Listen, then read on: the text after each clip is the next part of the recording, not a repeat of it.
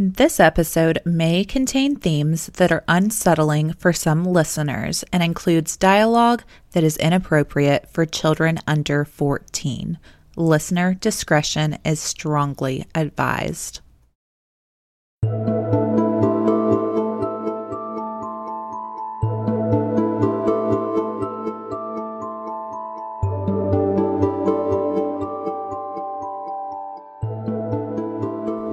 Hello, you juicy juicers. I'm Brooke. And I'm Alyssa. And welcome to, for God's sake, Don't Drink the Jones Juice. Also, welcome to episode 33. 33, yes. That's what it was. I kind of screwed that up, but who cares? Screwed what up? I don't know, just the intro. Do we usually say welcome to? No, we say, and this is. And this is, it doesn't matter. Anyway, hey, you guys y'all. know what this is by now, hopefully. Yes. So, important announcements? Anything? No. I do want to mention something. Okay, so we need to do a listener juice. We currently have 5 emails sitting in our inbox for listener juice, and we would like at least 1 more. Even 3 more would be cool because, you know, reading 4 stories a piece sometimes is pretty cool for listener juice.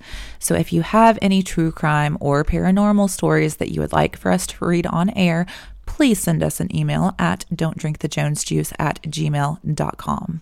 I sound so professional right now.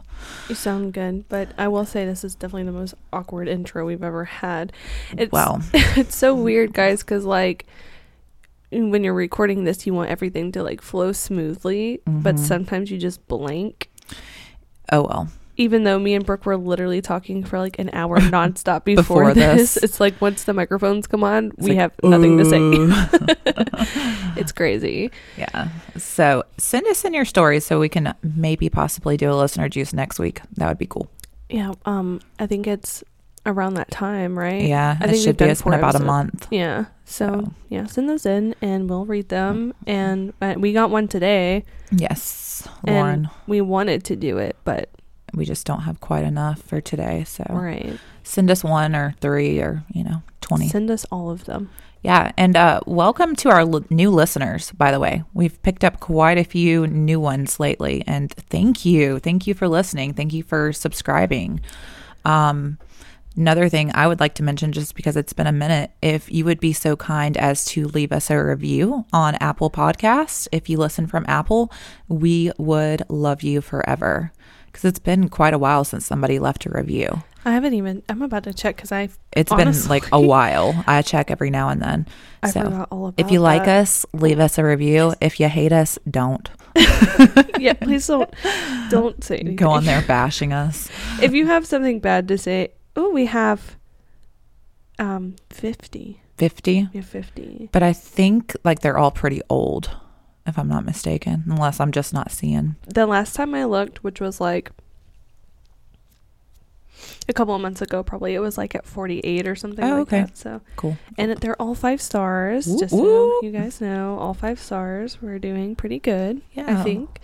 But I was going to say, if you do have an issue with anything that we are saying, just message us so we can correct it, because odds are we probably didn't mean what it sounded like. For sure. And we are only human, so we're going to make mistakes and mispronounce shit and, probably speak on some things that may not be factual because it's just what we found in our research. So if we ever screw up, let us know. But you don't have to go like bash us because that would make us very sad. Exactly. Like, write something that you do like about us and then privately let us know what we fucked up. Exactly. Because it is hard to research something like... What is that? My phone. Scotty's calling me.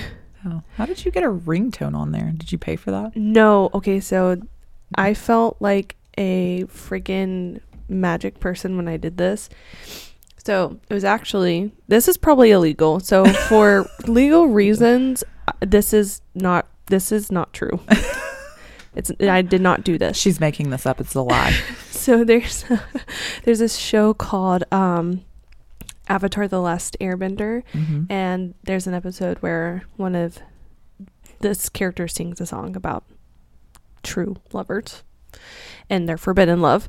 And it's a funny, just cute song, and me and my sisters would sing it all the time. And so we came across a TikTok of a guy who like made a rendition of the song, like a cover of it.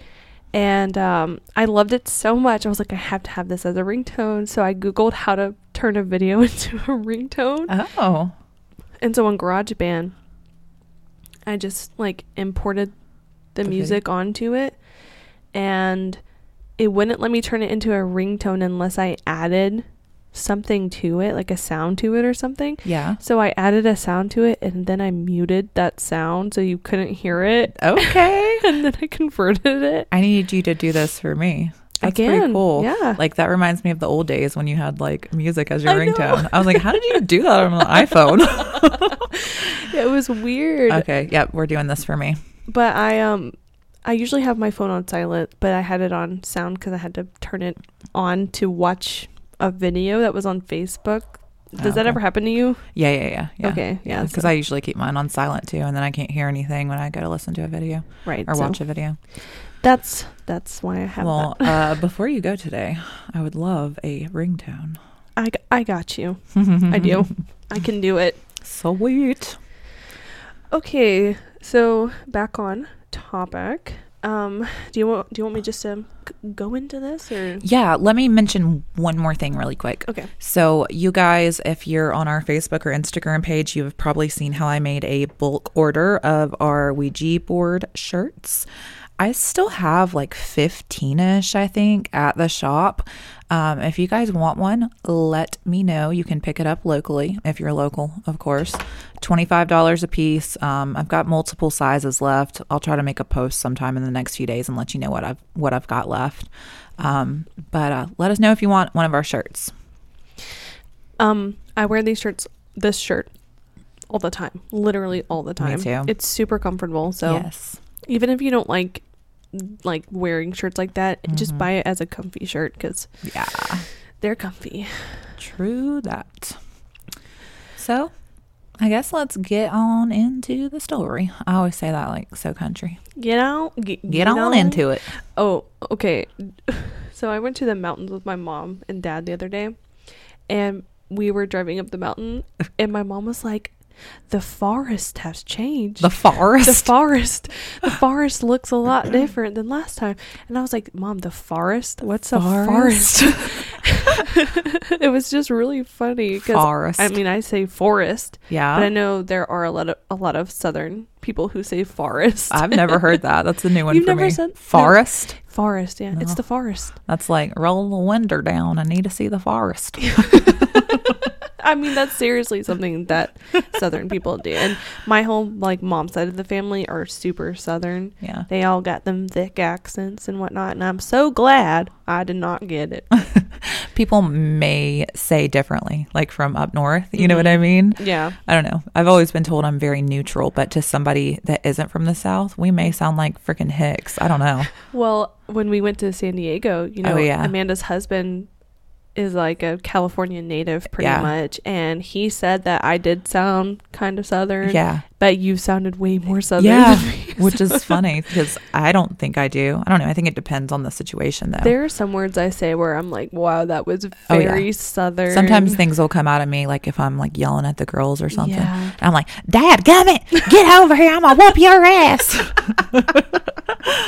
I hate it so much. And then the more I jokingly talk in a Southern accent, the more it starts coming out the way that I speak. And I'm like, no. Oh gosh. That's probably why we don't have that many listens by now. It's because people they hate our accents. These two Southern fucking dumbasses that don't the South really is stupid.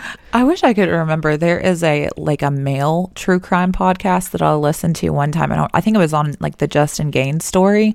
But I'm telling you, it's two men, and they were great. They were funny. They had awesome information. But I am talking about hillbilly. North Georgia, twang. Yeah. And I wish I could remember who they are. I'm sure I'll come across them at some point, but I was just like, oh, how? That's crazy. Yeah. That, to me, And, people from the north or the west may think that they may like our accents. I know I've seen TikTok videos of people from like London being like, I love a southern accent. But if you live in the South and you don't really have a strong southern accent, you typically don't like southern accents. Right. So I don't mind it. I hate it. I really? hate it. It depends on the person. I don't know. Well, if it matches who you are, then it's... I don't like a redneck country. Ooh, no. You know what I mean? No. But like a sweet southern accent, like a Miss Cindy, like that's great. Well, that's different. Like Paula Deen, you know? Okay, yes. If it's redneck or even hillbilly, either one I cannot stand. But if you just kind of have that sweet southern drawl, that's different. Don't talk like you're toothless and live in... I'm not going to name any cities here. Never mind. All right, anyway, let's get on with the show. So, toothless. I'm snorting. Oh, God. Okay. So, I'm doing the 2012 Aurora, Colorado theater shooting. Oh, that one's tough. Yeah, I remember when this happened, and I was like so scared to go to the movies after that. I know, it still freaks me out to go. I don't think I've been to the movies since. All my life I've been afraid of the movie theater. I mean, I've seen movies in the theater countless times, but it always makes me very anxiety ridden. Yeah, I'm not big on theaters. I'd rather sit on my couch and curl up. Yeah, when you decide to watch a movie. Yeah, ever. Which is like once every 6 years. So this just kind of enhanced that fear for me. And I think I've only been, since this, I think I've only been to the theater, maybe 3 times. Yeah. So on July 12th, 2012 at 12 a.m., Century 16 Theater in Aurora, Colorado, was releasing a midnight showing of The Dark Knight, which is a Batman movie, if you do not know. 400 people excitedly entered Theater 9 and were sitting down ready to watch this movie. In the very first row, a man named James Holmes with just crazy colored orange hair sat down to watch the movie. About 20 minutes into the film, this guy, James, got up and exited the room through the emergency exit door that was right beside the screen. And he left it partially open using a plastic tablecloth holder, which is kind of smart. He knew that if he brought that in there, nobody would question it. Right. This door led directly out into the parking lot that was behind the complex. Okay. And nobody used it, really. Did nobody think it was weird when this guy just gets up and goes out the emergency exit? I would have thought that was weird for sure. Well, I would think an alarm would go off. Or if they saw him put the tablecloth thing down there. To keep it open. Yeah, because I would be weirded out instantly. People probably were, and they probably were maybe he's smoking a cigarette but you don't just go out the emergency exit. Plus, I feel like those kind of doors should have alarms on them. That's what I'm saying. You would think the alarm would go off. Me personally, I would be like, oh shit, I'm going to knock this alarm off when I open this door. Me too, yeah. Well, whatever. So maybe he knew what he was doing. Obviously he did. So James went to his car and he changed into protective clothing and retrieved his guns. 10 minutes later, which would have been 30 minutes into the movie, he returned to the theater through the same door he had propped open. He was dressed in all black, wearing a gas mask, a load-bearing vest, a ballistic helmet, bullet-resistant leggings, which, I kind of want some, honestly. Bullet-resistant? Why? Just in case you get shot in the leg? I mean... You never know. You never know. And their leggings, which I wear daily, so... He was wearing a bullet-resistant throat protector, a groin protector, and tactical gloves. Wow. He also had techno music blasting from his headphones so that he didn't have to hear screaming. I guess, yeah. I mean, why? Because I don't know. I mean, you're coming in here to kill people and you don't want to hear anything. Maybe it was that's what the article said. Maybe it just got him pumped. That's what I was going to say. I think maybe it was to get him pumped. Ugh. I got my sources or my information from Wikipedia, so you know how Wikipedia goes. Ugh. What a sicko. Yeah. So, have you ever been to a midnight no. Okay, so a lot of times people dress up in costumes and, you know, it's a big to-do, if that makes sense. I've only ever been to one, and it was for Twilight. But, yeah, people will dress up, and it's very, you know, people are so pumped to see this, and they just make it a big thing. So when he came in, that's what people thought he was doing. And, you know, in Batman, there's armor and that kind of shit, too. So, you know, a lot of people, were, you know, they just thought this was a costume. Yeah. Other people thought it was like a, you know, like the theater hired this man to kind of add to the effect of it. Or, right. you know, like he was a prop kind of, or like a publicity stunt or whatever. And then some people were weirded out by it. And I would have been weirded out by it for sure. Because you saw him leave. Yeah. You saw him come back in through the emergency exit. Yeah. And I mean, he has guns. Yeah, obviously, hell no. You can see that he has guns. Hell no. I would have instantly been like, oh my God, I'm going to die. So, James threw 2 canisters that emitted a gas or a smoke. I don't know which one it was. That obscured the audience's vision. Yeah. It made their throats and skin itch, and it caused eye irritation. Did people start running, like, immediately? I don't know. I'm just reading what I saw.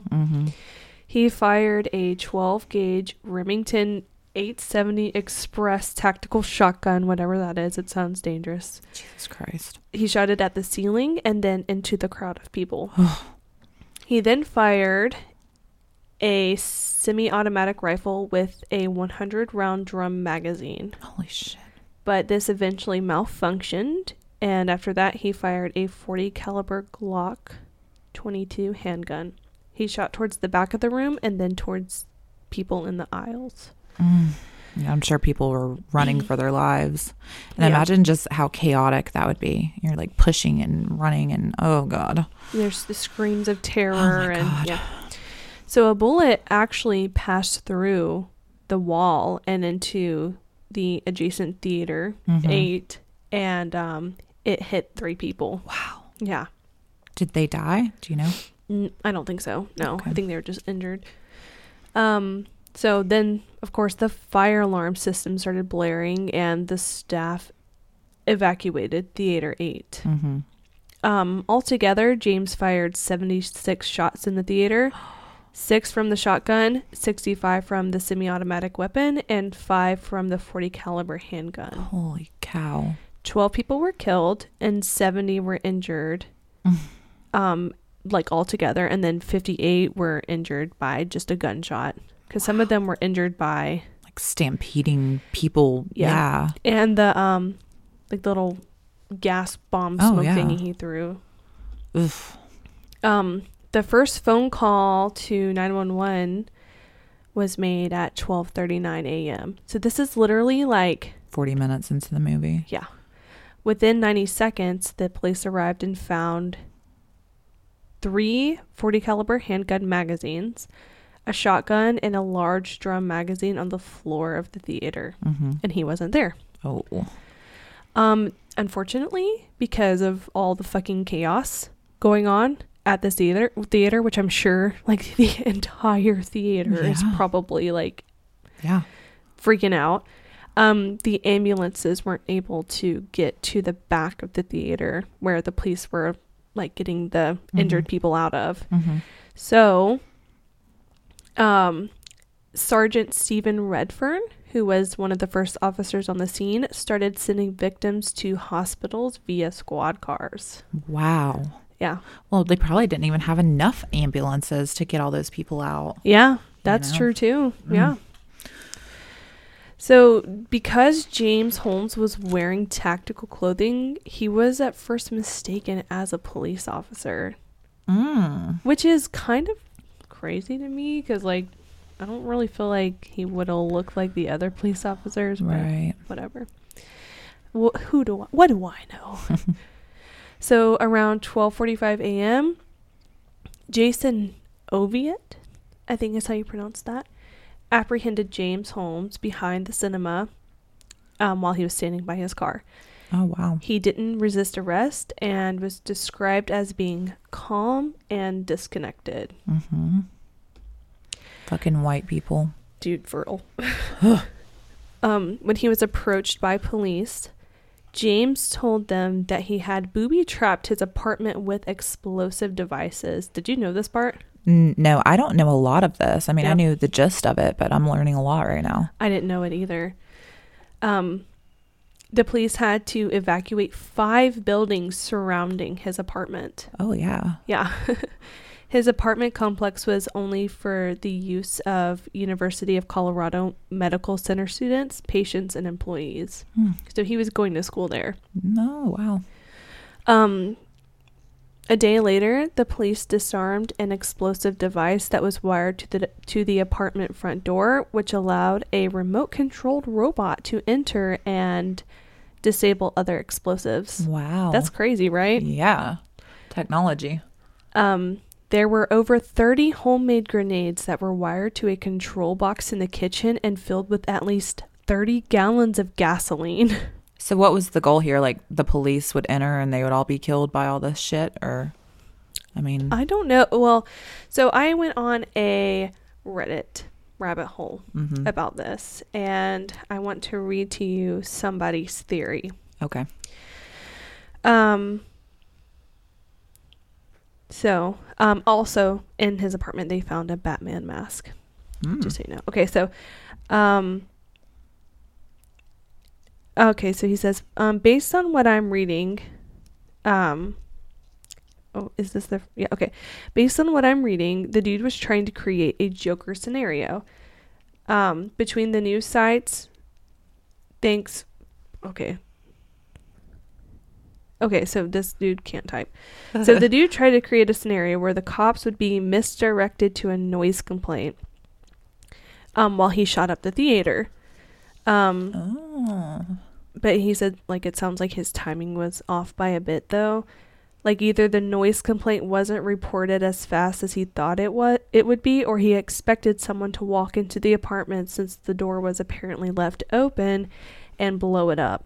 Ooh. Causing a divide in the troops and a decision as to which chaos they should attend to, which, the Joker does do that. Mm-hmm. Much of what I'm reading seems to imply that he was trying to create 2 big chaotic scenes, which reads to me like he was forcing people to decide which one to attend to first. Residential complex going up with minimal casualties, or commercial property with a bunch of casualties. Mm-hmm. Okay, so, yeah, that's what...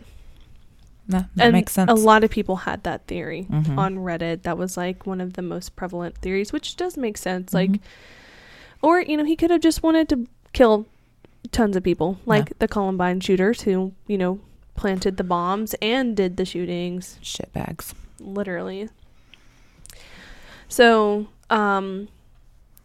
around, like in the little thing it said, or in the Reddit article it says around the time the shooting was taking place, somebody like was supposed to hear the music in his room or in his apartment and go over there and enter it and blow the whole place up. So a neighbor did hear the music, and she went to the door to tell him that she was going to call the police, and she noticed the door was open, but she decided not to go in. Oh, good. So her making that decision, probably like, I really don't want to enter some dude's apartment. Yeah, saved her life. Saved everybody's life in that area. Mm-hmm. On July 30th, prosecutors filed formal charges against James Holmes, including 24 counts of first-degree murder, 116 counts of attempted first-degree murder, and 1 count of illegal possession of explosives. Mm-hmm. 2 charges were filed for each victim to expand the opportunities for prosecutors to obtain convictions. Judge B. William Sylvester placed a gag order on lawyers and law enforcement, sealing the court file and barring the University of Colorado from releasing public records relating to James's year at school. Which this sucks because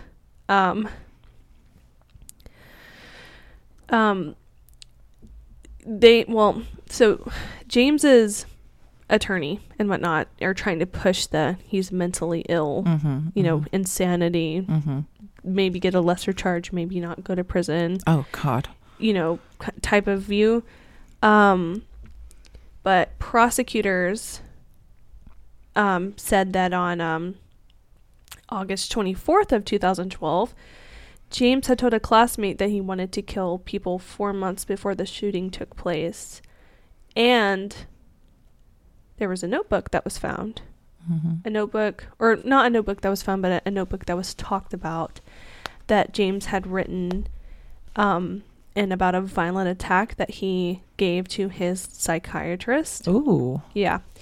And so a judge ruled on August 30th that that notebook was covered by physician-patient privilege because it was addressed to his psychiatrist. No. Yeah. Okay. But I feel like psychiatrists legally have to like tell authorities if there's someone talking about killing people. I feel like that's not patient-doctor confidentiality. I think if you're having thoughts, like, I think it's more like if you say you are going to do this, or, somebody is going to do this, they have to report it. But because, there are a lot of people in this world who deal with violent fantasies and that kind of thing. Yeah. And I don't think that they necessarily are supposed to report it or have to report it because it could just be thoughts. Right. Yeah. I don't know. I mean, I feel like you, in any way, shape, or form, say that you are considering homicide or suicide, I feel like it should legally have to be reported. Well, it never says what it was. Oh. It could have been like a fantasy that he made up of a violent attack. It wasn't plans for one. Okay. Or it wasn't, it was like, just writings. Right, okay. Exactly. So that's probably why the psychiatrist never did anything about it. Okay. I mean, if he would have written like, I am going to kill these people in this way, they would probably go to the police about it. Okay. Yeah. Because the judge ruled it as patient or physician-patient privilege, it was deemed inadmissible as evidence in court unless his mental health became an issue in the case. March 27th, James's lawyers offered a guilty plea in exchange for prosecutors to not seek the death penalty. And 5 days later, prosecutors declined the offer. I don't know how to pronounce this. It's a county. It's Arapahoe. Arapahoe. I don't know. Arapahoe. I don't know. But that county district attorney, George Brochler, said, "It's my determination and my intention that in this case for James Egan Holmes, justice is death." Yeah. Yeah. Agreed. So the trial started on April 27th, 2015, and the jury consisted of 19 women and 5 men, 2 of which had connections to the Columbine High School shooting. Wow. Is this in the same county that Columbine was? You said Aurora, right? I don't know. I have no idea. We could Google it. Yeah, go ahead. Okay, so on May 26th, Holmes's notebook found at the university was released, and the details consisted of 10 years of James expressing wanting to kill people. There were also details of the plan to carry out the shooting, which obviously shows premeditation. Okay, so they're within 30 minutes of each other. So yeah, very close. Very Denver, close. kind of suburbs of Denver. Right. Okay. I thought it was close. Dr. William Reed, who is a court-appointed psychiatrist, testified that James was mentally ill but legally sane. Dr. Reed and another doctor evaluated James again and agreed that he knew exactly what he was doing during the shooting. Mm-hmm. On June 8th, a second psychiatrist named Jeffrey Metzner testified that Holmes was mentally ill but legally sane during the shooting and that he suffers from schizoaffective disorder. Mm-hmm. Do you know what that is? Yes. What is that? It's funny you say that because I was actually having a conversation with somebody at work about that. I'm going to Google just to schizoaffective disorder, right? Yeah. So it includes schizophrenia and mood disorder symptoms. Oh. So it's a combination of schizophrenia and mood disorder such as depression or bipolar. Oh, okay. So yeah, and it's funny, we were just talking about this the other day at work. So yeah, it's just a combination of. Got you. Okay. Yeah. So July 16th, James Holmes was found guilty of 24 counts of first-degree murder, 140 counts of attempted first-degree murder, 1 count of possessing illegal explosives, and a sentence enhancement of a crime of violence. Okay. The jury ruled that James acted in a cruel manner but was lying in wait and ambushed his victims during the shooting. Mm-hmm. However, the jurors decided that James did not intend to kill children when he opened fire, because he did kill a 6-year-old. Well, but my whole thing is like, it doesn't fucking... No, you're blindly shooting into a crowd, but you didn't mean to kill children. Like, you were killing everybody except for the children. No, you weren't aiming to not hit children. No, you were just shooting randomly. Bullshit. Hoping that it would hit people and kill them. Period. Literally. That's... Oh, like, does he have a soft spot for children? I mean, right. Fuck off. Like, he has no regard for human life, No. obviously. No. These random people that he is killing, he did this on purpose. He did not care who he killed. Yeah. He just shot to kill. But I didn't mean to kill children. So stupid. So James Holmes was sentenced to life in prison without the possibility of parole on August 7th after jurors failed to reach a unanimous decision over sentencing him to death.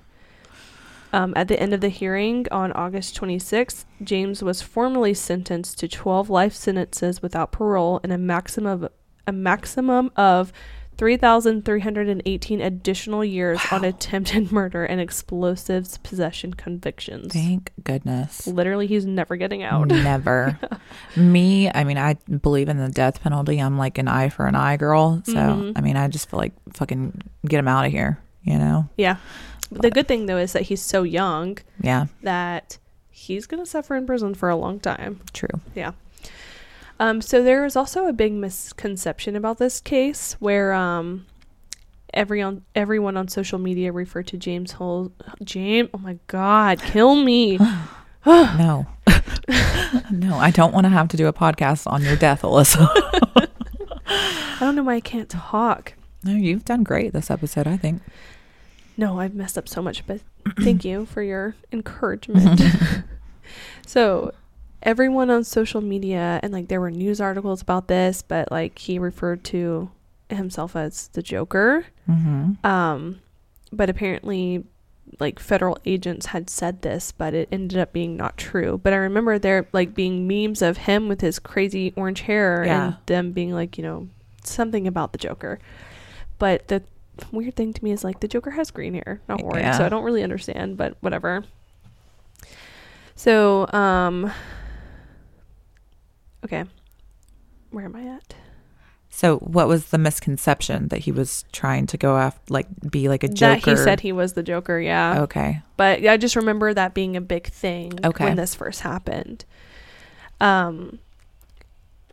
So this was reported by mainstream news as the most victims of any mass shooting in U.S. history. It wasn't until 2016 when the Orlando nightclub shooting happened that the numbers would surpass that. That one's a tough one too, man. We'll have to cover that eventually. That was a very sad day. And Virginia Tech.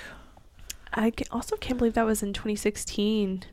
Does it seem like longer to you or shorter? Oh, yeah. Oh, and what's that other one? The stupid fucking guy in Vegas, that concert. Yep. Oof.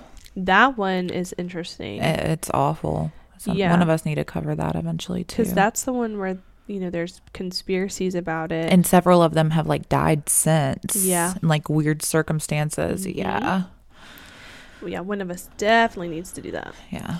So the 12 victims who died are Jonathan Blanc, who is 26, Alexander J. Boyk, who is 18, Jesse Childress, who was 29, Gordon Cowden, who was 51, Jessica Gawi, who is also known as Jessica Redfield, and apparently she was like a famous journalist or something like that. Okay. And she was 24. John Laramere, who was 27, Mac McQuinn, who was 27, Michaela Medic, who was 23, Veronica Moser Sullivan, who was 6, Alex Sullivan, who was 27, Alexander C. Teves, who was 24, and Rebecca Wingo, who was 31. Oh, so many young people. All of them were young. All of them. There was one that was in their 50s, but that's still too young. So Ashley Moser, who was Veronica Moser Sullivan's mother, the 6-year-old. Yes. She suffered critical injuries after being shot in the chest, and she was rendered paraplegic and also miscarried a baby a week later. Yeah. Caleb Medley, the last victim discharged from the hospital, suffered serious brain damage and an injury to his right eye from a gunshot blast to the head. He had 3 surgeries and required a feeding tube, and he had severely impaired movement and could no longer speak. How heartbreaking. Like, you go to the movies to see something you're passionate about. And then this shit happens. People are sick. So the Community First Foundation collected $5 million for a fund for victims and their families, and each family of the dead received $220,000. Wow. Yeah. Very good. Glad that happened. Yeah. Doesn't bring them back, but no, that's very nice. That could cover funeral costs and absolutely all that stuff. So the last thing that I'm going to talk about this case is, and a lot of you may know what I'm about to say, but it has to do with the Lil Wayne video. The music video. I don't know. You haven't heard about this? I don't think so. So just hours before the shooting, Lil Wayne released a music video where he and some friends were sitting in a movie theater, and there were 12 skeletons like sitting in the seats in the theater. That's fucking wild. So crazy. There's also like a girl, and she's wearing, it's like a bird mask, but it really kind of does resemble like a gas mask. No, like Batman's what mask. video is this? So it's the song it's a song called I don't listen to Lil Wayne, so My Homies Still is the name of it.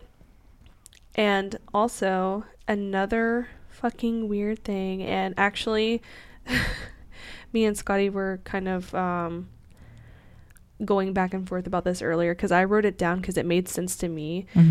I'll tell you first. So it says in one of the lines of the song, they say something like they mention a semi-automatic gun, and then one of the lyrics is no click click after that. And I wrote that down because I was like, oh my God, that's weird, because fucking James's semi-automatic weapon malfunctioned. Yeah. And Scotty was like, no, a semi-automatic weapon, it means no click click because like you don't have to keep pulling the trigger. Yeah, I mean, I guess it could be either way. But we searched up what a semi-automatic weapon is, and you do have to pull the trigger every single time. It's like what did he say it was? Like, it goes to show what we know about guns. I know nothing about guns. So a semi-automatic firearm, also called a self-loading or auto-loading firearm, is a repeating firearm whose action mechanism, it automatically loads a following round of cartridge into the chamber and prepares it for subsequent firing, but requires the shooter to manually actuate the trigger in order to discharge each shot. Okay. So that's just odd. Yeah, that's super eerie. Wow. Never heard of that. Reddit rabbit holes about that. So if you guys want to explore. do so. And if you find anything else, let me know. I personally really don't think Lil Wayne had anything to do with this, but it is just such a weird coincidence that all these things kind of happened, especially the 12 skeletons, because there were 12 people who died and 12 skeletons in the movie theater too. And a lot of people were like, well, I think it's kind of it's more so, he kind of knew that the Batman movie was coming out, so he kind of did something movie theater related or whatever, but eek, it's still really weird. Super ironic. Yeah. But that's all that I have. That's a good one. You did a great job. If only I could fucking speak. I feel like every time I make a good one, I cannot talk the entire time. Well, that'll probably be me in just a minute. But just in the beginning, that's always when yours happens. But mine happens all throughout it, because I'm just, I don't know, got tongue tie or something. Well, I guess we're going to let you guys listen to a word from our sponsor, and we will be back with my story. My story is a big one, so see you soon.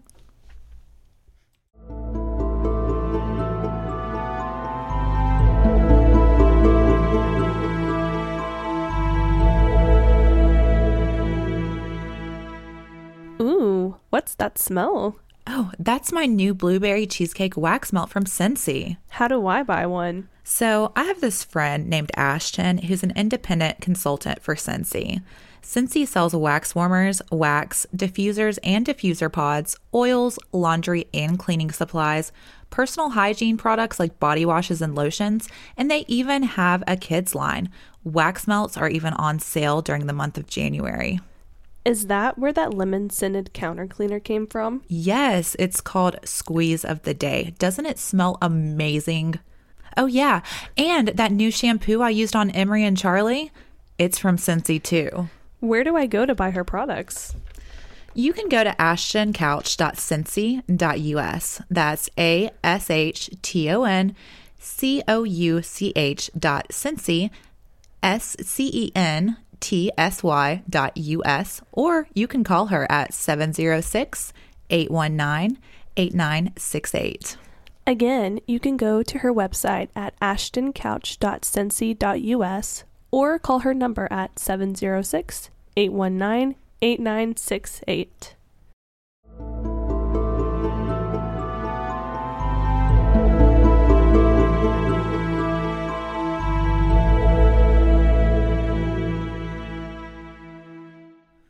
Hello, Juicy Juicers. That's going to be my thing of the day. Juicy Juicers.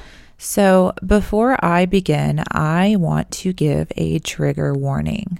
So this story I'm about to cover contains a lot of violent sexual assault and also crimes against children. Yikes. So if that's something you are not into, I highly suggest skipping this part of the episode. So I will be covering Richard Ramirez, who is also known as the Night Stalker. To kind of speak about my sources real quick, I do want to say I did watch the Night Stalker docuseries on Netflix, partially, I guess, because, sorry guys if you don't agree, but I thought it really freaking sucked. So I got about like an episode and a half into it, and then I just kind of like let it play in the background because it just was not good to me.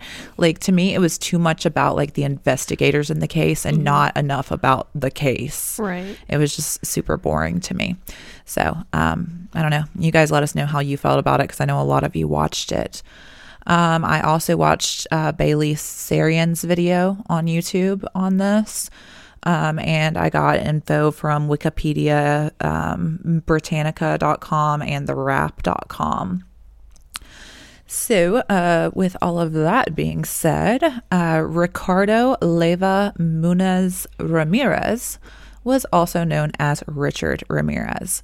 He was born on February 29th, 1960 in El Paso, Texas, to Mexican immigrants, Julian and Mercedes Ramirez. Richie, as his family called him, was the baby of 5 children. So the family didn't have much money. They were kind of, on the on the poorer side. Mm-hmm. Mom Mercedes worked at a boot factory where she was exposed to chemical fumes when she was pregnant with all of her children. Oh, no. So all of his siblings had birth defects ranging from respiratory issues to bone deformities. Wow. All of them had some kind of something going on. At age 2, a dresser fell on Richard's head and knocked him unconscious. He suffered a large forehead laceration that required 30 stitches. Holy shit. Yeah. And then at the age of 5, he was knocked unconscious yet again from a swing. And at that point, he started experiencing seizures. And he was later diagnosed as a child as epileptic. Dang. I do want to mention head injuries are a very common factor in a lot of violent criminals. Yep. I do have a friend that would like to come on and speak eventually about head injuries, as her husband has had one. Now, he is not violent, thank goodness, but of course a lot of things have changed with him since his head injury. And you'll notice a lot of these guys have head injuries. Literally most all of them. Yeah. Yeah. I think Ed Kemper, Ed Gein. John Wayne Gacy. Did Ted Bundy? I can't remember. I don't remember either. But yeah, a lot of them. So there's something to that, clearly. So Dad Julian was a former policeman. It's probably Julian if he's Julian, yeah. Hispanic. Well, I'm going to say Julian because okay. whatever his name is. We'll just call him Dad. So Dad was a former policeman, and he was super prone to fits of anger and violence. Another thing that is very common with our criminals here. A lot of times they come from violent childhoods. And his violence and anger often resulted in physical abuse towards the entire family. He would also tie Richard to a cross in a cemetery and leave him out overnight as a form of punishment. I mean, you do what you got to do as a parent. You know? I mean, yeah, just tie him to crosses in the cemetery. Totally normal. Do you know what his deformity was? No, like as far as bones or anything like that. Mm-hmm. No, I don't know. It didn't say that he had any issues about that, like any, lung issues or bone deformities. I think his was mostly just head injuries. Obviously, yeah. And it probably wasn't good for him to be breathing that stuff in the womb anyway. Right. There was probably a lot of stuff going on with him. I wonder how he would have been if he wouldn't have gotten the head injury. Yeah. You don't know. So Richard started intentionally sleeping in the cemetery at the young age of 10 just to avoid being around his dad. That's sad. Yeah, it is sad. He didn't want to be around him. I wouldn't want to be around him either. So it seemed like Richard Ramirez was kind of like at a disadvantage from the start, just head injuries. From the womb. Yeah. Head injuries, abuse, poverty, all the things that a lot of times make people a serial killer. Yeah. Yeah. And if you've had these things, we're not saying you are a serial killer. I'm just saying that this is a very common thing with these guys or women. So despite this, by all accounts, he was known as a child by friends as a happy and funny kid. His family were devout Catholics, and Richie even served as an altar boy. What is an altar boy? A boy that stands at the altar. I don't know. I don't know much about Catholicism, so I'm guessing he was up there at the altar for some reason. Okay. I don't really know, but he was also devout Catholic. Okay. So it wasn't until around the age of 9 or 10 that things started really changing for Richard. He started withdrawing from his family and became sort of a loner. He began dabbling in drugs such as marijuana. At 9 or 10? At 9 or 10. My God. But listen, marijuana, LSD, and cocaine. And he formed an interest in Satanism that young. I mean, at 10 years old, I probably totally was doing that same stuff too. Totally dabbling in cocaine and LSD. Yeah. Like, that's nuts to me. But like, it is. Clearly, we're coming from not such a great area. And, we'll learn very quickly that he was also not around the best people and influences. Can you also just imagine like being an adult and offering a 10-year-old cocaine or LSD? Thank you. No, that's disgusting. That is a baby. Jesus. So Richard's closest friend and his biggest influence was his older cousin, Miguel. The two smoked marijuana together, and Miguel, who served in the army in Vietnam, shared stories with Richard about serving in Vietnam and how he raped and killed women while he was there. He even showed Richie personal photos of Vietnamese women that he raped, mutilated, and dismembered. Oh, I remember this. I hate what's going to happen next. So he showed a picture to Richie of him holding a severed head. Oh my God. From one of the women that he raped and murdered. And unlike a usual human being, instead of being horrified, Richie was intrigued, and he was even sexually aroused by the photos. Yikes. So we've got the making of a serial killer. Right. And I do want to go on record and say that if you do get aroused by that kind of thing, it's not normal. That's not normal at all. Please. Yeah. So, at just 13 years old, Richard watched Miguel shoot his wife in the face during an argument, killing her instantly. Richie was just kind of like chilling on the couch. They started fighting. Miguel just like loses it and shoots his wife in the face and kills her. My God. Horrible. So, of course, that's going to be huge on a 13-year-old's, literally developing mind. Anybody. Yeah. Anybody. So Richie ends up moving out of that household, and he moves in with his sister Ruth and her husband Roberto. Roberto is a peeping Tom, and he starts taking Richie along with him on his nightly acts. Oh my God. So we're talking just constant abuse towards this child. I mean, that's what it is. It is abuse for sure. So he starts taking him to peep in the windows of women undressing and using the bathroom and, all of Which those. Which is so gross. Why do you want to watch a woman take a shit or a piss? Disgusting. Because people are gross. I don't know. So eventually, after being found not guilty of murder of his wife by reason of insanity, Miguel is released after just a 4-year stay at a mental hospital. I wonder how he got that sentence. Like how 4 years, you shot your wife in the face and you didn't go to prison. You went to a mental hospital. And then you're horrible. Out. Horrible. Jesus. No. So Richard and Miguel resume their close friendship as soon as he gets out. And yikes. In the years that followed, Richard started to pick locks, open windows from the outside, and stalk and hunt rabbits, coyotes, and birds. So again, we've got some more serial killer characteristics going on. You're torturing animals. You're kind of, picking into people's, opening windows. So it was only a matter of time before he began stealing and entering homes through unlocked windows. Honestly, if you're a peeping Tom, that is, to me, I think that will ultimately almost always escalate into something worse because, peeping. Well, because clearly for him it was a sexual thing, and it's not going to be good enough, just seeing them after so long. But also, that is such a vulnerable thing for somebody to be seen naked by somebody in general, but especially somebody that they don't know. Yeah. And you're doing that without their consent. You're doing that without them even knowing, and you feel no shame, no remorse for doing it. No. It's always going to turn into something worse. Oh, for sure.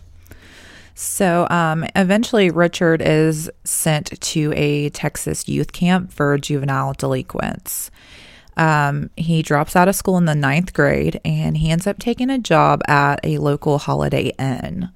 And he starts using his pass key to rob sleeping guests. He starts entering bedrooms while people are asleep, or hotel rooms, and taking valuables. Yikes. Double yikes. That's so scary.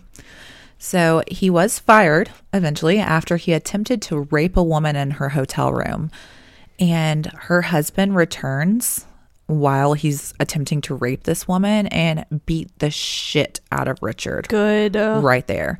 And at this point, I'm assuming, he's either young adult or like teens. So husband beats the shit out of him. And unfortunately, the criminal charges were dropped when the couple who lived out of state didn't return to testify against him. You know what is also just scary about that? What? The fact that this dude gets caught trying to rape this dude's wife, and gets the shit beat out of him, and then still continues later on down the road to try and do it. Yeah. I think it's so sad that the couple didn't testify. I mean, I get it, I guess, you know, it's just like so much trauma and you're like, I don't want to deal with it anymore, whatever, he got fired. But like, if they had, that might could have stopped all this stuff that happens later. At least a lot of it. Yeah. Yeah. So in 1982, when he was 22 years old, Richard moves permanently to California. And here's where it starts getting nasty. So within 2 years, on April 10th, 1984, Richard Ramirez raped, beat, and stabbed a 9-year-old girl to death. Oh my God. She was a Chinese American named Mei Ling. I hope I'm saying that correctly. I do not know. But it was in the basement of the hotel where he was living in San Francisco. He then hung her body from a pipe.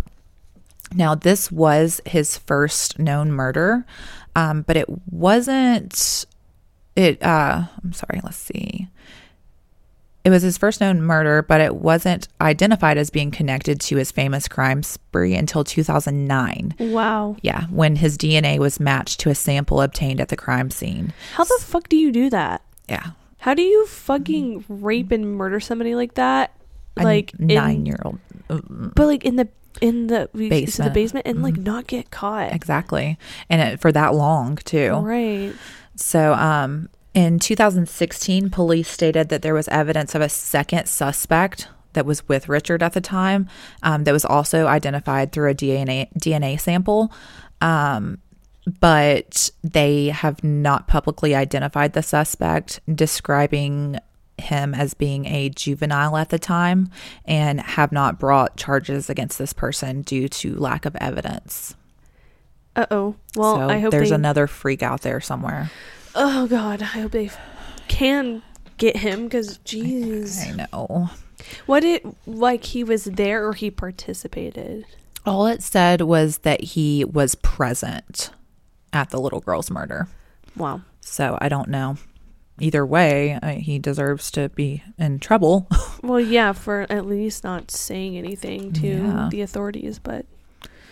So now we will get on to the Night Stalker crimes, which are the famous ones.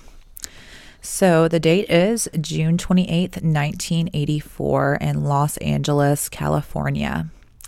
79-year-old Jenny Vincow was found brutally murdered in her apartment. She had been stabbed repeatedly while sleeping, and her throat was slashed so deeply that she was nearly decapitated. Ramirez's fingerprint was found on a window screen he removed to enter her bedroom.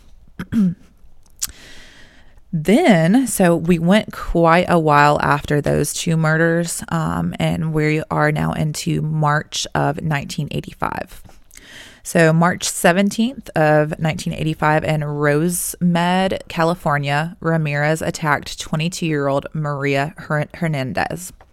Maria had just pulled into her garage, having come home from work, when a tall man dressed in all black slams his hands down on her car. Oh, my God. How scary, right? And that was one of his tactics. He liked to see the fear in his victim's eyes. Yeah. Like, that's so spooky. Was she still in her car? When he slammed his hands down, yes. She should have backed the fuck up. Yeah. So... No, well, maybe she wasn't, because startled, she turns to him before seeing that he has a gun and is getting ready to shoot her. So he aims directly at her face and shot towards her with a .22 caliber handgun. She survived when the bullet bounced off the keys that she held in her hands as she held them over her face to protect herself. What a lucky woman. So basically, like, the bullet ricocheted off of the keys, but the shot's forced her onto the ground, and Ramirez pushed her aside, thinking that she was dead so that he could enter the house. So Dale Okazaki, who was Maria's roommate, was in the home and heard the gunshot. She was in the kitchen. She ducked behind a kitchen counter, and when she saw Ramirez enter the home, she hid from him. In like some sort of sick game, when Dale raised her head over the counter, he shot her in the forehead, killing her instantly. So he knew she was there. Mm-hmm. And like I said, it was one of those things. He waited until she rose her face up so he could see that fear, and just blew her away. She was only 34. God, that is so sad. Yeah, he's a sick bastard. He is a sick bastard. So Maria laid still on the ground of the garage and eventually decided to go inside and enter her home from the front door, thinking that, you know, the attacker would leave from where he came from, the garage door, right? However, just as she was getting close to the front door, Richard opens it. This time, when he raised his gun at her, Maria ducked and just like pleaded to him, please don't shoot me again, saying that the first time was enough. Like, please, like, you shot me once, just please don't. So by some miracle, he listened and he just simply slowly walked away. Luckily, Maria Hernandez had no serious injuries and was able to provide the officers in charge of the investigation with an accurate description of the assailant. Why did she just not leave?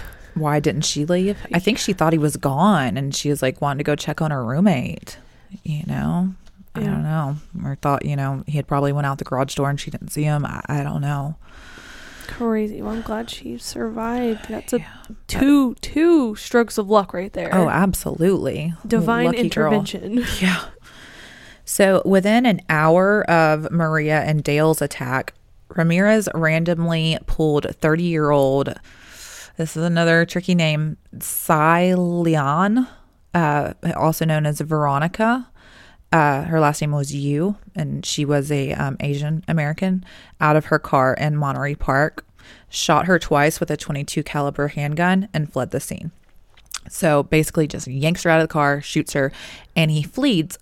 But it was said to have been like he wanted to steal her car, but all he did was yank her out, and like she drops dead, and he takes off on foot. Right. So, like, what was the point in that? Just, I guess, because he couldn't kill the other girl. Ugh. Wow. So, the two murders and attempted third in a single day, of course, it attracts, like, a lot of media coverage. Mm-hmm.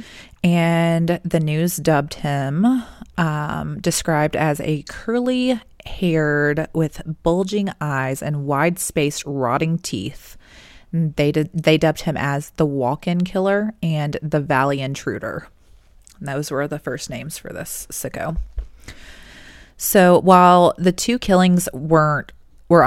attacks weren't instantly linked, Detective Gil Carrero had a hunch that the seemingly motiveless killings were linked to a sexual deviant that sees a sexual deviance that sees the perpetrator turned on by fear. Which, yeah. So this guy is like, a lot of people are thinking like these aren't connected, but this specific investigator, which he was talked a lot about and interviewed a lot in the Netflix series, he's like, no, look, like these are connected. Mm-hmm. Like I just know it. And people were like, no, you're wrong. Well, but it's like the same gun too, right? Yeah. And they're all in the same area. I mean, I think it's obvious, but hey, what do I know? I'm not an investigator. So he says with Maria Hernandez, he could have crept up silently and shot her. He didn't. He slapped the top of her car so that she would turn around and see him. With Dale, he waited until he saw the fear in her eyes and he shot her. With Cy Leon Yu, the suspect wanted a confrontation and he wanted to see that fear. That's what made me start thinking about one man doing this. That's what he said. I wonder if you didn't show fear, how he would react. Yeah, I don't know. There's a few that fight back, so we'll talk about that. So on March 27th, around 2 a.m., Ramirez entered a home that he had burglarized a year earlier, just outside of Whittier, California. Second time entering this home. Wow. He shoots and kills the sleeping homeowner, Vincent Charles Zazzara, age 64, with a .22 caliber handgun. Let me also mention, a lot of serial killers do not use guns. Yeah. So that's a very unique characteristic about Richard Ramirez, which we'll learn later he does use other weapons. But most serial killers, it's more of a personal attack, like knives and, things like that. Strangulation. Yes, exactly. But his earlier crimes, it seems they all were done with guns. So Zazara's wife, Maxine, age 44, was sleeping on the couch, and she woke up hearing the gunshot. Ramirez beat her and bound her hands while demanding to know where anything valuable was. While he ransacked the room, the brave Maxine escaped her bound hands and got a shotgun from under the bed, which was unfortunately not loaded. Oh, no. So this infuriated Ramirez, who repeatedly raped Maxine and then shot her 3 times with the .22. He then goes to the kitchen and gets a large carving knife. He mutilated her body by stabbing her several times, including carving a T into her breast, and then he gouged her eyes out and placed them in a jewelry box, which he took with him. So in the Bailey Sarian video, she said that Maxine grabbed the shotgun and like aimed it at him and like click and nothing happened. How terrifying would that be? Like you think like I've got this guy and then it's not fucking loaded. Literally the confidence is there. He's scared that he's about to die and then it totally just switches. Backfires on you. That is so heartbreaking. So yeah, that was a weird one. He gouged her eyes out. I guess he was just fucking pissed. Like that she was trying to kill him. Yeah. So her autopsy determined that the mutilations were done post-mortem. So she was already dead when he was like cutting her up. It's right. Fucking weird. So Vincent and Maxine's bodies were discovered by their son, Peter. Oh my God. I know. Ramirez had left footprints from a pair of Avia sneakers in the flower beds, which the police photographed. This was virtually the only evidence that the police had at this time. Just this shoe print. And the fingerprint. And the fingerprint, yes. No, where was there a fingerprint? I don't think one of the first victims. You said that they found his fingerprint. Yeah, you're right. So, yeah, they don't have a whole lot to go on other than, maybe a size shoe and one fingerprint. So bullets found at the scene were matched to those found at previous attacks, and the police determined finally that a serial killer was at large. All of California is freaking the fuck out. Yeah, I bet. So there's a serial killer on the loose, and he was completely random in his choice of victims. Anyone could have been next. So on May 14th, Ramirez returns to Monterey Park, and he enters the home of Bill Doy, age 66, and his disabled wife, Lillian, who is 56. Ramirez shot Bill in the face with the .22 in their bedroom after Bill reached for his own handgun. Another one of those where he just got him before they got him. Oh, God. Oh, I hate it. So after beating the alive but badly wounded Bill into unconsciousness, Ramirez entered Lillian's bedroom and bound her with thumb cuffs. Do you know what thumb cuffs are? Mm-mm. So it's like almost like handcuffs, but they go like on your thumbs. And I read somewhere, like they like bind your thumbs together. I read somewhere that like she like pulled so hard trying to get her fingers out that they were like just like, ooh. Like, what's the word I'm looking, like mutilated. Right. Oh my God. Yeah. So that left her bleeding profusely. And he ransacks the home while she's tied up. And then he rapes Lillian. Bill died of his injuries while in the hospital. So he's got this thing now where he's shooting husbands and then raping the wives and sometimes killing them, sometimes not. So he did not kill Lillian. He did not kill Lillian. I wonder why. Some of these victims, he doesn't. He just rapes them. It's so weird how some of them he chooses to kill and others he decides to let live. It's strange. I don't know what the reasoning I would like to is. know. I know, right? I'll tell you there's one coming up here in a little bit, and I'll tell you why he didn't kill her. And it's a really weird reason. But so 2 weeks later, May 29th, Ramirez steals a car and enters the home of Mabel Bell, age 83. She was also known as Ma. Mabel Bell. I know. A lot of these are elderly, too. I don't know if that was just by chance or, if he knew. It's probably because he knew they couldn't overpower him. Right. And Mabel lived with her disabled sister, Florence Lang, but she was also called Nettie. So we've got Ma and Nettie. Oh, Florence and Mary. Oh, not Mary. What did you say her name was? Mabel. Mabel. Yeah, Mabel. And she was 81. So they're two sisters, aged 83 and 81. He used a hammer he found in the kitchen to bludgeon Nettie after he tied her up and raped her. He then drew a pentagram on her thigh using red lipstick. He used the same lipstick to draw pentagrams on both of the ladies' bedroom walls. He then tied up, bludgeoned, and choked Mabel. Then Ramirez used an electrical cord to shock both of the women. Were they dead? No. Okay. Why?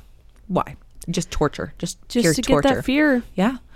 The elderly sisters were both found unconscious, and unfortunately Mabel died of her injuries later. Mabel died. No. So I don't like, it's so strange. Like, he tortures these people, and it's like some of them he doesn't want to kill. He just wants to make them suffer. And then other ones he just point blank shoots, and it's just so random. It's weird because like it seems more like his sexual deviance is just with the fear thing. Yeah. And he probably kills, like, if he was sexually aroused by the actual killing, then he would kill all of them. Right. But it just more so has to do with the fear aspect. Yeah. Mm-hmm. But he's just fucked up, so he does kill. Yeah. And he kills the men because they can beat his ass. Gonna, fuck him up, like the one woman that he tried to rape in the hotel. Exactly. So the very next day, which is May 30th, Ramirez drives the same stolen car to Burbank, California, and he sneaks into the home of Carol Kyle, age 42. At gunpoint, he bounds Carol Kyle and her 11-year-old son with handcuffs and ransacks the home. He directed Carol Kyle to tell him where the valuables were in the home, and then he raped her repeatedly. Ramirez also reportedly ordered her not to look at him, telling her at one point that he would, and I quote, cut her eyes out. He left the home after retrieving the 11-year-old from a closet and binding the mother and son together with the handcuffs. So they did not die. They did not die. It's just so random. So at this point, these crimes are getting more and more frequent and closer together.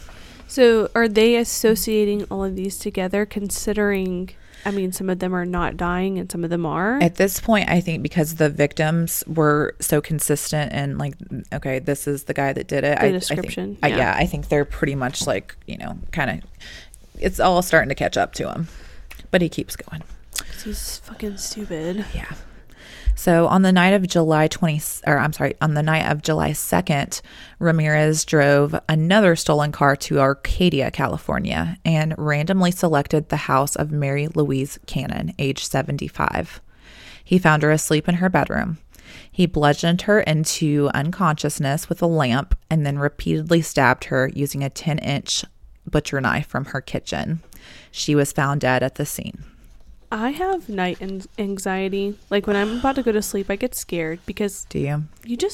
God, like, these people are just fucking sleeping. It's so They're sad. Just trying to fucking sleep. Yeah. I mean, he didn't give these people a chance. You know what I mean? Like, such a fucking douchebag. Like, damn well they're sleeping and you just... Like, at least wake them up so they have a fighting chance. Yeah, right. Why would he do that?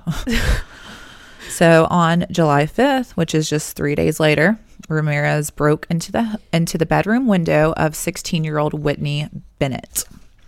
He brutally beat her with a tire iron as she slept. God. After searching to no avail for a knife in the kitchen, Ramirez attempted to strangle the teenager with a telephone cord.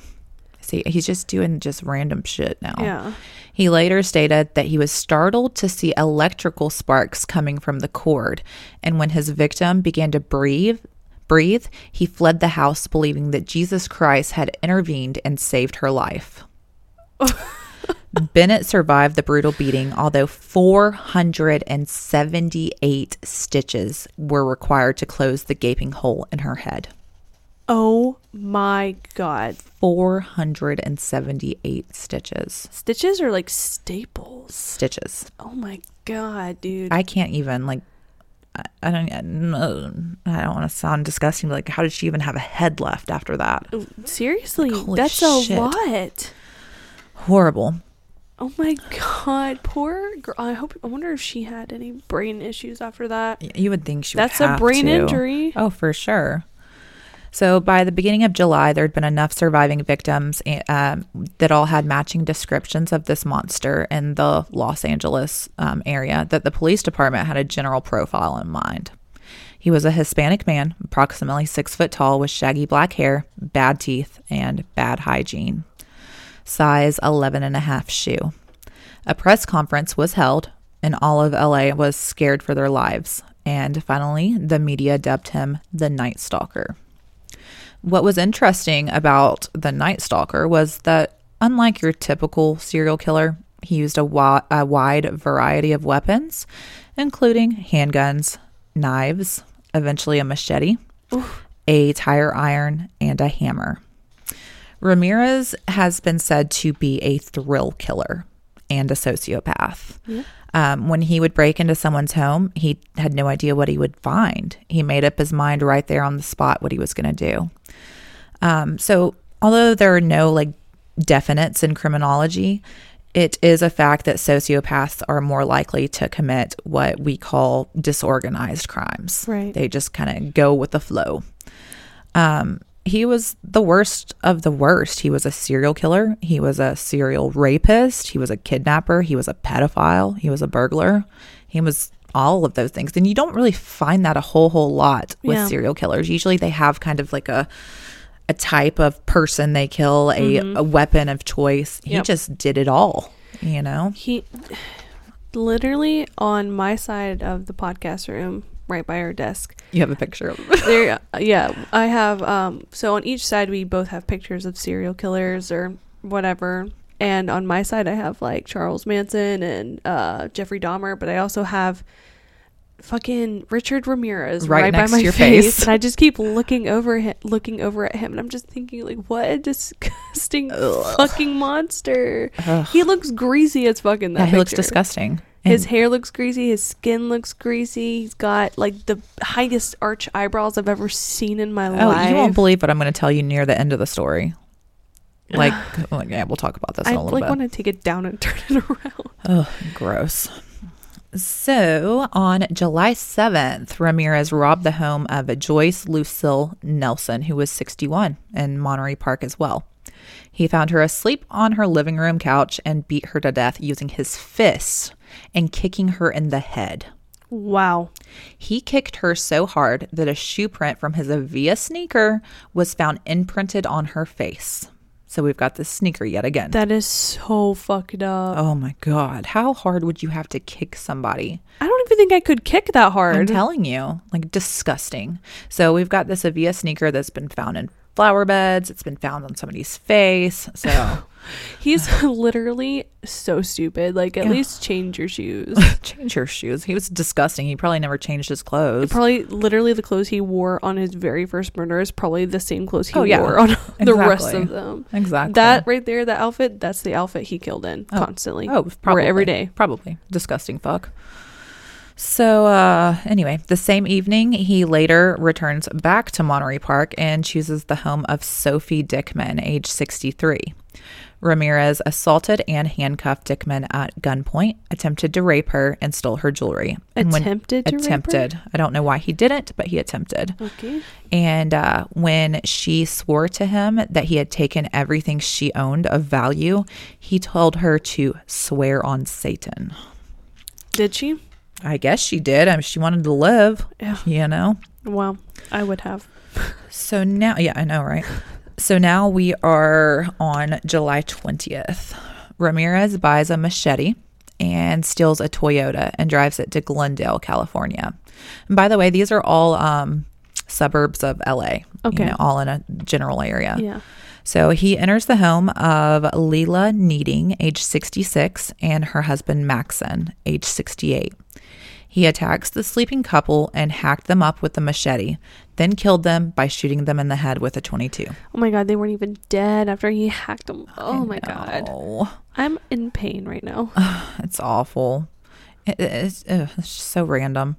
He then mutilated their corpses more and robbed the house of anything valuable. Ramirez wasn't done yet. He then drives to Sun Valley. Around 4:15 a.m., he broke into the home of the Kovanoth family. He shot the sleeping husband in the head with a .25 caliber handgun, killing him instantly. Then repeatedly raped and beat the wife, whose name was Somkid. I did not say the husband's name. It's Chanarong. It was just a hard one to pronounce. So he tied up their 8-year-old son before dragging the wife, Somkid, around the house to reveal the location of any valuable items, which he then stole. During his assault, he demanded that she swear to Satan that she was not hiding any money from him. A couple of weeks pass without a murder, but on August 6th, Ramirez drove to Northridge and broke into the home of Chris and Virginia Peterson. He silently crept into the master bedroom, sees Virginia, age 27, and shoots her in the face with a .25 caliber semi-automatic handgun. Oh my God. He then shot Chris in the neck and attempted to leave the home.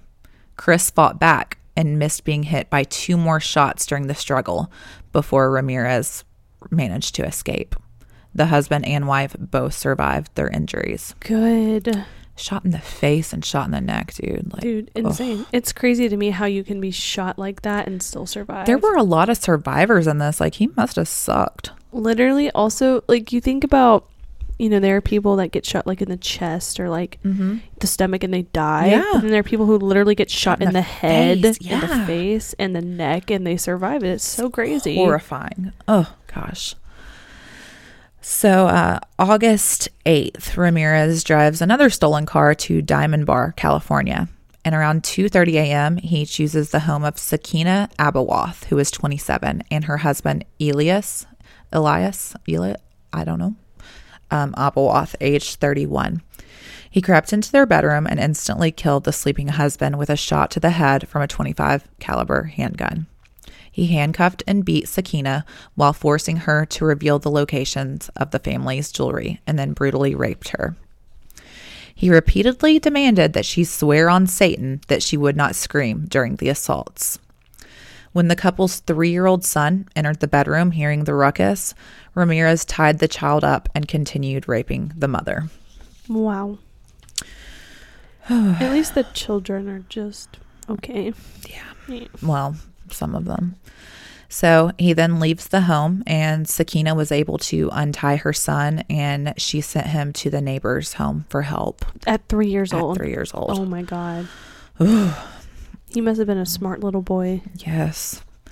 So at this point, Ramirez is well aware that the police and media are hot on his tail, right? Yeah. And they had a description. He decided that he would leave the Los Angeles area and go to San Francisco. On August 18th, he chose the home of Peter and Barbara Pan. He shot the sleeping Peter, as he always does, shoots the husband, who was 66, in the temple with a .25 caliber handgun. He then beat and raped Barbara, age 62, before shooting her in the head and leaving her for dead. At the scene, Ramirez used lipstick to scrawl a pentagram and the phrase "Jack the Knife" on the bedroom wall. What that means, I do not know. Police discovered that the shoe print evidence from the Los Angeles crime scenes matched the Pan crime scene. San Francisco's then mayor warned the community and basically said, "We know who you are, and you're not going to get away with this," in a televised press conference. Which, in my opinion, I think is probably not the smartest move. Because then he's like, you know, I feel like it's like Bailey Sarian said in her video, like it's almost like a, you know, to a psycho, it's going to be like, oh, really? Watch this. You know, it's almost like encouraging him to do more. Right. You know, I don't think that should have been said. It's like, you know, like egging him on. It's like, Exactly. Plus, it's like he obviously knows that they don't know who you are because you didn't say who he was. You're not putting out a, you know, wide manhunt for that person with this name that looks like this. Yeah. So this mistake by this mayor basically gave Richard Ramirez an opportunity to destroy, you know, crucial forensic evidence. He had, of course, been watching the news, and he decided later that evening to drop his size 11.5 Avia sneakers over the side of the Golden Gate Bridge into the water. Yeah, duh. Yep. You know? He stayed in the area for a few more days, and then he headed back to L.A. Why go back to L.A.? Like, that's honestly. where, like, all of your murders took place. Yeah. But hey, whatever. So on August 24th, Ramirez traveled to Mission Viejo, California, and chose the home of James Romero Jr., who had just returned home from a family vacation. Romero's 13-year-old son, James Romero III, happened to be awake in his bedroom and heard footsteps outside his window. Oh, God. You got to think everybody in California at this point is like on edge, scared to go to sleep, So immediately terrified that it was the Night Stalker, James ran to wake his parents, and Ramirez took off. Good kid. Yeah. The 13-year-old James ran outside and took down the color, make, and style of the car that Ramirez was driving, as well as a part of the license plate number. Wow. What a brave boy. A super brave boy. Oh my god. 13 years old, and you basically chased the Night Stalker down. Yeah. Wow. So, of course, the family contacted the police with this information. Good. Awesome job. Such a brave boy. Oh my gosh. I don't think I would go after the Night Stalker. I'm saying.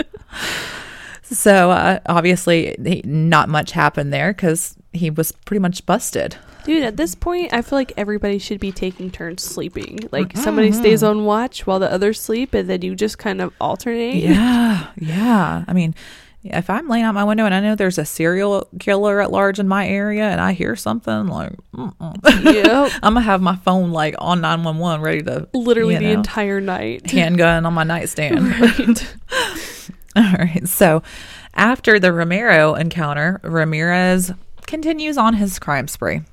Because, it just wasn't enough for him to almost be caught. Right. So he breaks into the house of Bill Carnes, who was 30 years old, and his fiancée Inez Erickson, age 29, through their back door.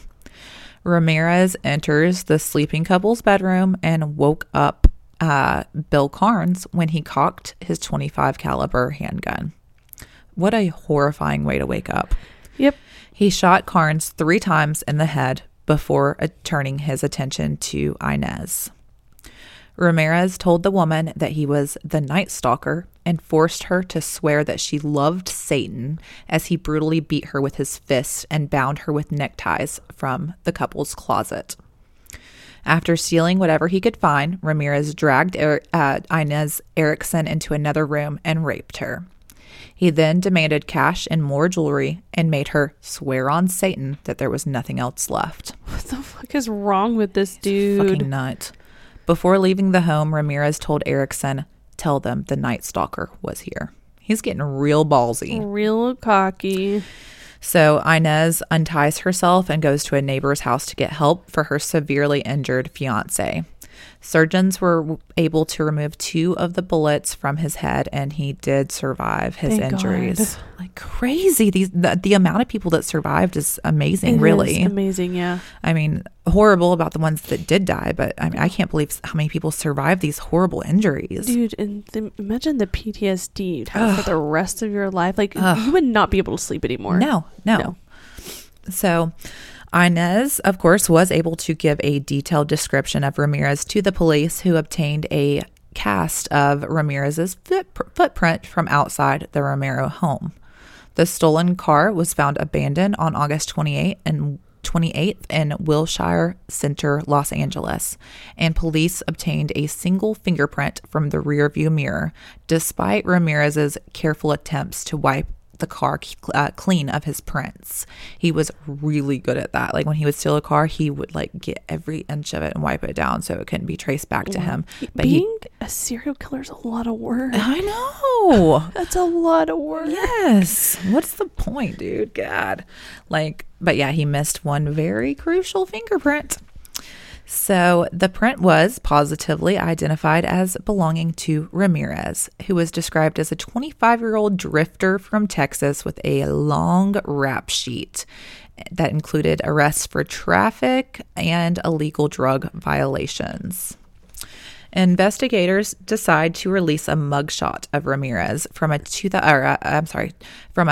12th, 1984 arrest to the media, and the Night Stalker finally had a face. At the police press conference, it was announced, "We know who you are now, and soon everyone else will. There will be no place you can hide." No place. I think at that point, They should have said that. Yeah, well, when you have an actual face and name, that's when you fucking say that, because then you have the proof that you have it, that you know who they are. Like, bitch, we all know who you are now. Good luck. Literally. You know?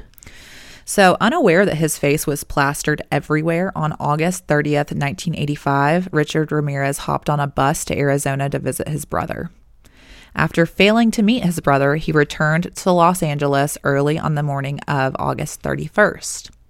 He walked past police officers who were staking out the bus terminal in hopes of catching the killer should he attempt to flee on an outbound bus, and into a convenience store in what did I mess up here? I think I skipped something.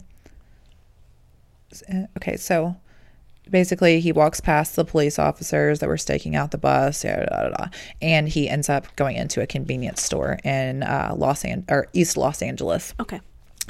So Ramirez notices a group of elderly Mexican women staring at him, and they were speaking out loud, calling him El Matador, which means the killer.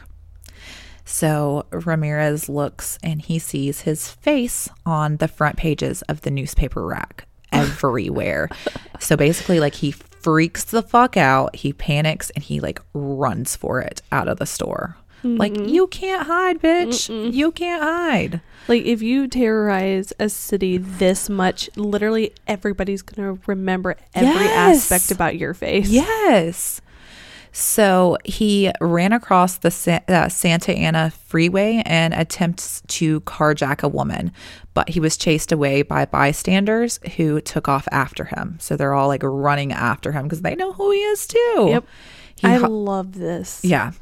He hops over several fences and attempts 2 more carjackings, but he was eventually subdued by a group of men from the area. Look at these people getting the confidence. Like, they're it's so ironic because it's like his whole thing is, fear based, and now nobody is fearful. Everybody is going up against him. So basically, like, they're like, wrong neighborhood, motherfucker. Mm-hmm. We about to get your ass. So one of these men ends up beating him over the head with a metal bar, and the group of men beat him relentlessly until police could arrive and take him into custody. It's so upsetting that he didn't die the way that he was killing people. The pictures of him, have you seen the pictures of him in the back of the police car after they took him in? Like, his head's wrapped in like all these bandages. Like, they fucking beat the shit out of him. Oh my God. Which I think is amazing. Me too. Like, coming together as a community. I hope when the police officers got there, they just kind of walked super slow up to just be like, bastard, let them kind of do their thing. I find that amazing. It's like the community came together to get this prick, and they fucking did it, dude. They did it. Absolutely. So here we are at his first court appearance. Ramirez raised his hand with a pentagram drawn on it, and he yelled, "Hail Satan!" Of course. Shut up. On August 3rd, 1988, the Los Angeles Times reported that some jail employees overheard Ramirez planning to shoot the prosecutor in the courtroom with a gun. Ramirez had planned to smuggle it into the courtroom, so a metal detector was installed outside the courtroom. Yeah, good luck with that. Right.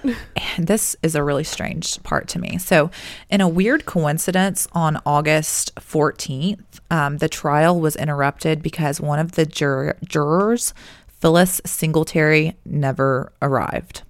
Later that day, she was found shot to death in her apartment. The jury was terrified for their lives, wondering maybe if Ramirez had somehow directed this event from inside his prison cell. Could very well have. Because he had like fans, and I'm going to talk a little bit about that in a second. All of them do. Literally all of them do, and I don't understand. Like, it's one thing to be interested in what a serial killer did, like fascinated by it. Oh, I'm about to talk about that right now. Like, okay, I'll just wait. Okay, yeah. It's fucking ridiculous. So anyway, she was found shot to death in her apartment, and they're all like freaking out, like, oh my God, did he have something to do with this? But however, it was determined that Ramirez wasn't responsible for her death, and she was shot and killed by her boyfriend, who later committed suicide with the same weapon in a hotel room. So on September 20th, 1989, Ramirez was convicted of all charges: 13 counts of murder, 5 attempted murders, 11 sexual assaults, and 14 burglaries. During the penalty phase of the trial on November 7th, 1989, he was sentenced to die in the gas chamber. He stated to reporters after the death sentence, "Big deal. Death always went with the territory. See you in Disneyland." Oh, see you in Disneyland? Like what? Okay, Richard Ramirez. You think you're a fucking witty, funny person? He's an idiot. So the trial cost $1.8 million, which equals $3.71 million in 2019, which at the time made it the most expensive in the history of California until surpassed by the O.J. Simpson case. Why was it so expensive? I don't really know. I guess because it was just such a big, there was so much to it, you know, so many deaths, so many attacks. It was a lot. Wow. So here I'm about to kind of talk about these fans. So first of all, my question is, why do stupid ass women go goo goo gaga and become obsessed like on a romantic level with murderers and rapists? Why? I don't know. What the fuck is wrong with you? No, there are literally women who write to inmates. Yeah, like Chris Watts. Yes. Like, he's a good looking man. Okay, cool. He killed his fucking family, you lunatic. He literally annihilated his family. What could you possibly gain from this motherfucker? And with Ramirez, I did not take this down, but Bailey Sarian was saying in her video, there was a specific juror who was like in love with Richard Ramirez. Like, she would like make like googly eyes at him and like blow kisses, and like, why the fuck didn't she get kicked off that juror? She should have. And he would like look at her and like do the eyebrows and like, ugh, gross. So anyway, by the time of the trial, Ramirez had fans who were writing him letters and visiting him in prison, which I don't think should be allowed either. No. If you don't know this man, why are you visiting him? So beginning in 1985, a woman by the name of Doreen had written him nearly 75 letters. In 1988, Ramirez proposed to Doreen, and on October 3rd, 1996, they were married in California's San Quentin State Prison. And I'm so sorry, I did not mean, yes, it was 1996. Sorry, I thought I had that wrong for a second. Okay, so, yeah, you marry a serial killer. Like, ugh. You need help, mental help. If there's another case I'll cover eventually that I've done a lot of research on, but just decided not to, where same kind of thing. He ends up marrying this woman while he's in prison. Just a Ted fan. Bundy? Yeah. The other one, I won't say who, because I want it to be a surprise when I do cover it. But yeah. Why? I don't know. And it's like, first of all, Sickness. He's fucking hideous. He's never getting out. He has rotten ass, stinky ass, just the most disgusting mouth you'd ever see in your life. You know, he did end up getting his teeth fixed in prison. For what reason, I don't know. I think they should have just let him rot out of his head. What, so he can look good for what the guards, the other inmates? A lot of women found him like super sexy, and like looking at him, I'm just like, ugh. No. Yeah. And he had horrible hygiene. Like, ugh. Like I said, he looks greasy as fuck in that picture. Is it because like women are like, oh, he's like the most feared man right now, like he's so, but I don't get badass. He's so awesome. He's a and bad like even boy. People thought like he didn't do it. Like that was a lot of the women. Like, I know you didn't do this. You wouldn't do this. And you're delusional as fuck. Honestly, anybody that ever. I could never be a juror because I would always think that the person's guilty. I'm like, if you're standing here right now, you probably did it, or you probably did something to deserve to be here. Yeah. And I am scared of you. Yeah. So anyway, yeah. So Doreen and Richard marry. And for many years before Richard Ramirez died, which he is dead, Doreen stated that she would commit suicide when Ramirez was executed. Honestly, probably should just. I'm just kidding. However, Doreen did eventually leave Ramirez in 2009 when check this out, when DNA confirmed that he had raped and murdered the 9-year-old girl. So I guess that was just too much for her to handle, but everything else was okay. Right, like she can look past everything, like all the rape and murder of all the women, but do it to a kid and it's nope, deal breaker. Nope, deal breaker. Can't do it anymore. It's totally fine that you butchered all these other people. Yeah, whatever.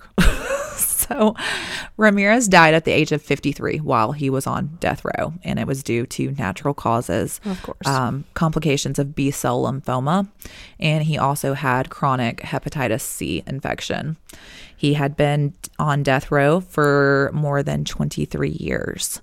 But by the time of his death in 2013, he was again engaged to a woman by the name of Christine Lee, who was a 23-year-old writer. The end. I can't even.